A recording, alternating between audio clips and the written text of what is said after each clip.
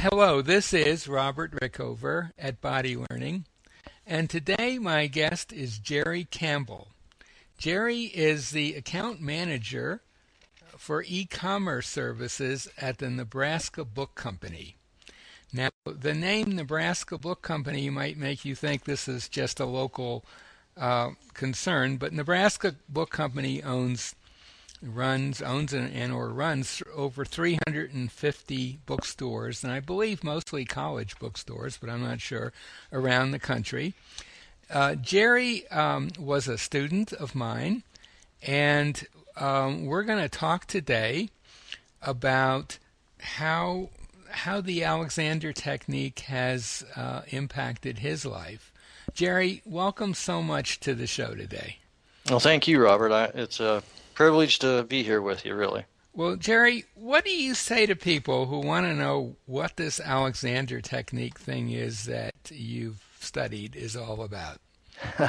Well, everyone always says it's notoriously hard to define, but I guess in short for me, Robert, what I would say is it's an educational process, really, by which we or you learn to become aware of how we habitually use and misuse ourselves. And I guess what I mean by that is our musculoskeletal cells, our muscles and our bodies, how we misuse that and how we can run into these a lot of tension in our bodies from these crazy habits that we've developed over time. And then, so anyway, it teaches us how to become aware of those things. And then after we really become aware of them, it gives us some tools for how to go about really stopping the misuse and stopping putting so much tension and stress on ourselves. Well, that's an excellent definition, Jerry. I've a lot better than I've heard from some Alexander teachers. Seriously. So, yeah. Jerry, how did you arrive at the Alexander Technique? What were the reasons that caused you to give me a call? Well, I've been selling books for a lot of years, Robert, and I remember selling a book that came out many years ago on the Alexander Technique, and I'm always intrigued by titles, but I didn't really know what it was, and what really drove me to it most recently was that I had gone to a massage therapist, and actually my neighbor is a massage therapist, and she had told me that I had a lot of tension in my neck, and I do a lot of exercising, and I've noticed that over time. And anyway, I got into looking it up on the internet and found out that that the neck and movement. AT is really, or the Alexander Technique is really all about how we move and the principal importance of the neck and the head in the relationship of moving with more ease and grace. So.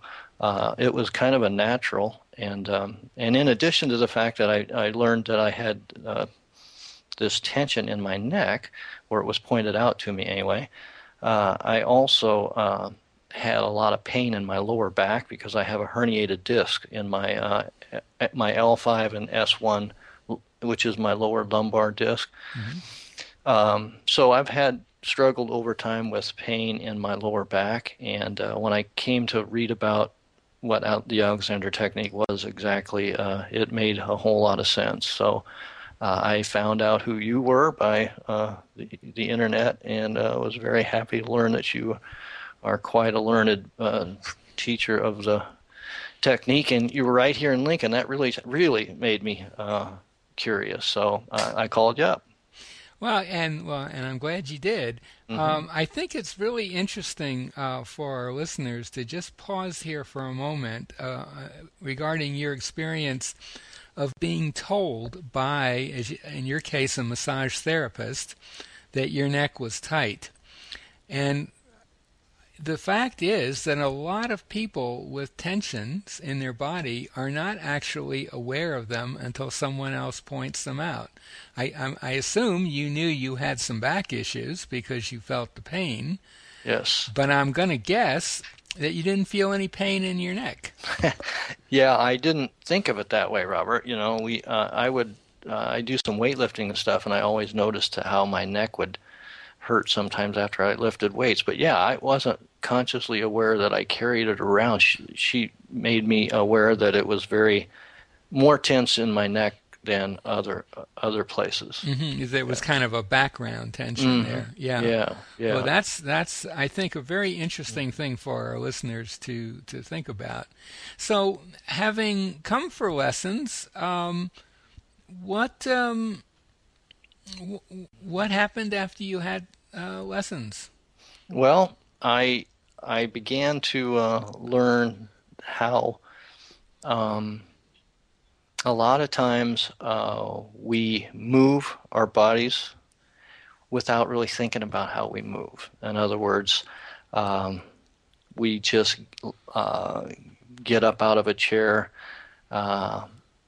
and we get out over our feet when we're really not balanced, or we just get up when we don't really kind of prepare ourselves to move. We just kind of are way ahead of ourselves the way we think, so it struck me by the first couple of lessons with you that that was something that I at least commonly was doing, and that if I wanted to maybe understand how to move a little bit with more ease and more grace, I ought to at least be thinking a little bit more about some of the ways that I go about my day, really, or how I move. Yeah. And when you started doing that, did you notice any changes in how you moved and in your general posture and coordination? Yes, I definitely did.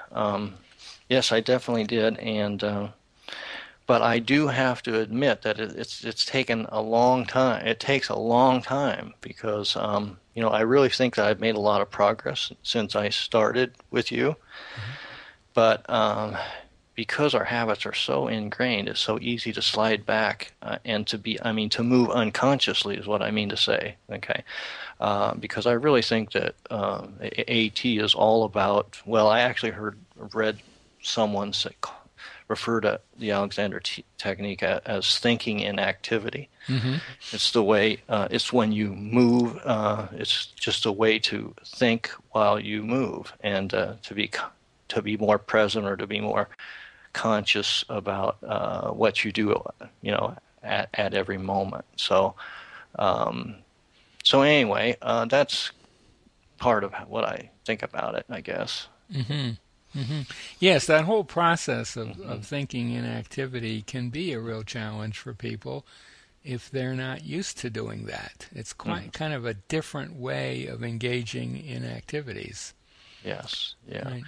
Yeah, and so so I'm just more mindful, I guess, and because I exercise a lot, I do move a lot, and I am thinking about movement quite a bit. I think I told you one time that one of my big passions, and when I was younger, was playing basketball, and I was always struck by how the movement was so. How much I enjoyed moving on the basketball court, and when we'd get done playing basketball, I would feel kind of stress-free. It was like the most stress-free times I would have, and I was always curious about that. So when I got to when I got into thinking about AT, it was or the Alexander technique. It was interesting that the role that movement has with just mind body, I guess. How your mind and your body are so much one. I think, what did FM call it? What was FM's word for that? For psychophysical unity. Psychophysical unity. Yeah. FM being F. Matthias Alexander, who was the developer of this work. Mm-hmm. Yeah.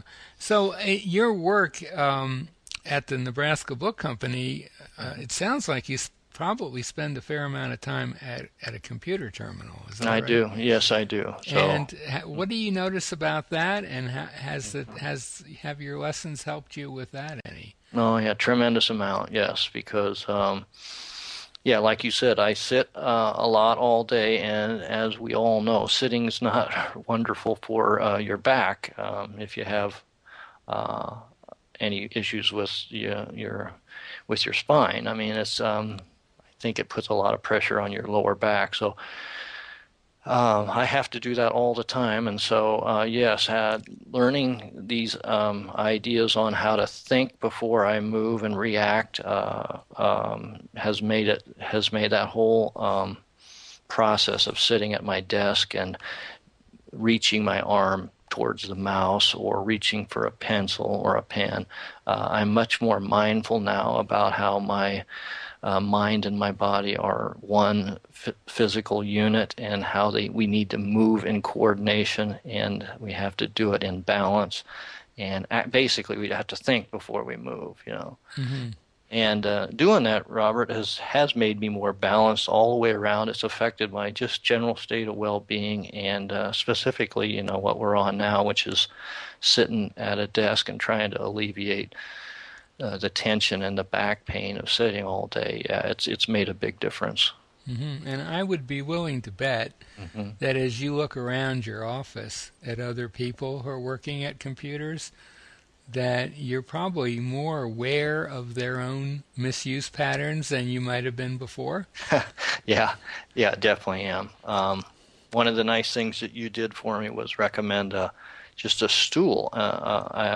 I guess, yeah, what would you call it, a stool? It's a stool that has a flat surface, and it's about 1.5 times the height of a normal chair. Yes. And actually, I can't claim credit for the idea. It came. I got the idea from a book by another Alexander Technique teacher, who I'm hoping to interview for the podcast also, a woman named Galen Krantz, who's a professor of architecture at the University of California, Berkeley, who wrote a wonderful book called The Chair. It's kind of a history of the chair, and it has a little bit, not a lot, but a little bit about...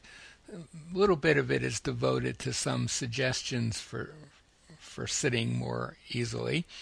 And she points out that when you elevate yourself that extra, half a foot or probably a little more than that, you create conditions whereby the natural curvature of your spine tends to spring up more than sitting in a standard chair. And so, do you use a stool at work? Oh yeah. You should see some of the or notice the comments I get from people. Yeah, I bet. Yeah. You know, they can't understand why in the world I would have that stool there. But you are absolutely right on, I believe, with how you describe that, because I would agree with you 100% in that you know, your eyes, and I have trifocals on my glasses, okay? So a lot of times, and your eyes are changing all the time, but the point I'm making here is a lot of times when I'm at close up, I have to look towards the bottom part of my glasses. And so by being up a little bit higher, I don't have to cock my head back and down, you know, to be able to see the screen, which is what I really kind of have to do. So it's really, I agree with you that it puts my my head and neck in a much better position relative to the rest of me when I'm on that stool. So I go back and forth. What I do is I go back and forth, you know. Some people do that, and some of my students, you know, when I show them the stool and say maybe this would be useful for you to experiment with, they're very, very skeptical because it's just a flat wooden surface, circular usually, and there's no backrest. And that's one of the first questions I get is, where's the backrest? But what I have found is that when you make that available to yourself and give yourself the option of that, keep the old chair, but have the stool available, many of my students over time, sometimes very quickly, gravitate to using the stool all the time. And sometimes I have to say I think I should be getting some kind of commission from from the local Target store because they have a really nice wooden stool for about $20, made with very solid wood. And I know that I have caused them to sell many dozens of stools over the years that they wouldn't. But anyway, Jerry, is there anything else that you would like to say to our listeners about the technique, or any suggestions you'd like to make to someone who's thinking of having an Alexander lesson but is a little hesitant, or what would you anything you'd like to add? Yeah, just a couple of things, I think, Robert. One of the things that really brought me, or that I like so much about the technique, is that it's really like a living, breathing philosophy. I mean, it's just much more than just a way to line up your posture or to get. I mean, it's certainly that, but what I mean to say is that it's a practical philosophy. It's that you can use every day, all the time, and I think that it has some tremendous value for everybody. I read about John Dewey and how he was such an advocate of it, and what John Dewey just thought that it had some remarkable educational value, and I kind of am beginning to see what he was suggesting there. But I think that it has broad implications or ramifications well beyond just posture. And then the other thing I would say is that stress, we're all under stress these days, and AT can really help you reduce the amount of stress you have in your bodies. One time at a book company convention, I heard a gal, I think her name was Maureen Mulvaney, if I can remember that correctly, but I do remember how she defined stress. She said that she defined it this way. She said it's our thoughts, perceptions, and interpretations of the people, places, and things in our life. And she said if you change your perceptions, you change your life. And AT kind of is in line with that notion, because it's really all about how you think and how you perceive your circumstances, but more than that, it actually gives you some useful tools to change and to reduce the stress in your life. So anyway, I think that's about all I wanted to say. Oh, that's great. And just for people in our audience who don't know who John Dewey was, he was he's been dead a number of years. He was probably America's most famous philosopher in the school of pragmatism, and he also was extremely influential in developing the American public education system in the first half of the last century. And he was also a longtime student of Alexander, and in fact he wrote somewhere in one of his books that I don't have the quote exactly, but basically that the Alexander technique bears the same relationship to education that education bears to everything else. And I can't imagine a stronger endorsement of the technique than that. I can't either. That's a remarkable quote, really. It is. So, Jerry, thank you so much for being on the show. Our guest today, my guest today, has been Jerry Campbell, who is the account manager for e-commerce services at the Nebraska Book Company, a very large company that runs 300 or 400.